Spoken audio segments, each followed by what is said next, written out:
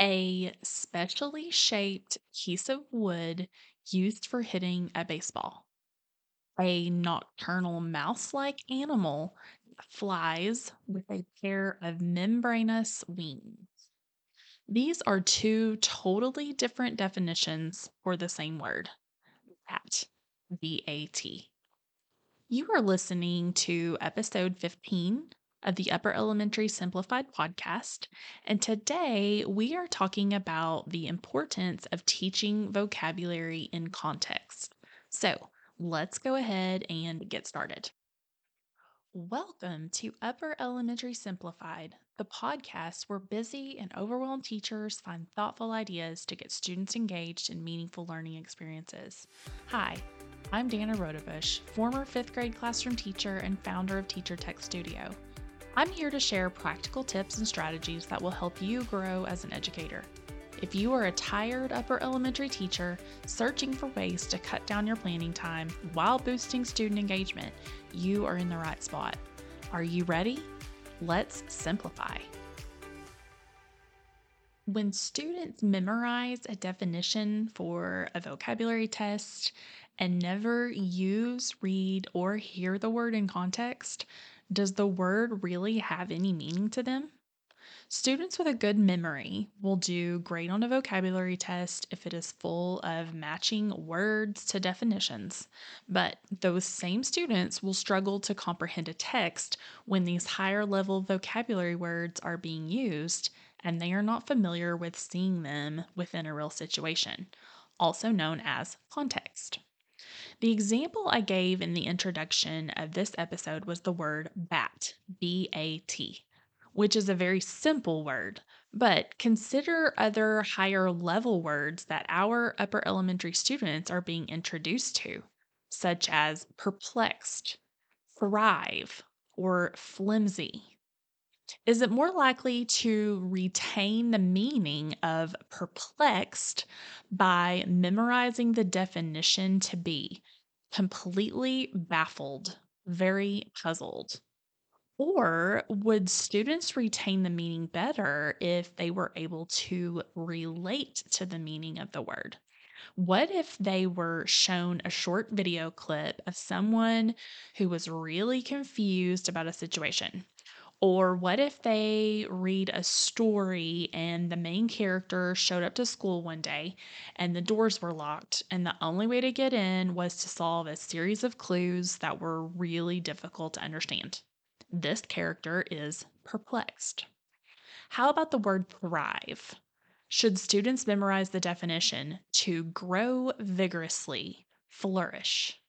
Or should they be shown a picture of two plants, one that is not thriving and one that is thriving? Or the word flimsy. Should we teach students to memorize the definition light and insubstantial, easily damaged, or lacking in physical strength? Or should we demonstrate to them trying to cut into something with the plastic knife and fork? You get the idea. Students don't need to be memorizing definitions. Instead, they need to be hearing, reading, and using these words in real context. They need to be reading texts that allow them to quote unquote see the word in action. This episode is sponsored by Vocabulary Simplified, a resource that simplifies vocabulary instruction so teachers can focus on building word knowledge that has meaning for their students. Each week, your students will be introduced to 10 new vocabulary words for which they will focus on meanings and spellings. In addition to the regular vocabulary lists, a root study list is also included because there is a heavy focus on root word study in the upper elementary grades. Want to try out a sample with your students and see it for yourself? Find the sample at teachertechstudio.com/vocab sample. That link will be in the show notes.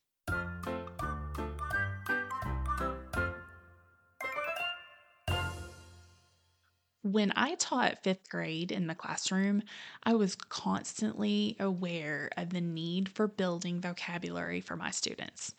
Anytime I would be reading something aloud to them, or if they were watching a video and we came across a word that I knew was probably out of their vocabulary knowledge, I would make it a point to stop and discuss the meaning of that word. Part of the reason that I feel this way is because I was the kid who memorized definitions for the test and then forgot all about that word. And then when I was in college, I felt like I needed to study a dictionary so I would sound smart. True story. So, how do you normally structure your vocabulary instruction? Do your students memorize definitions for a test and then forget about them?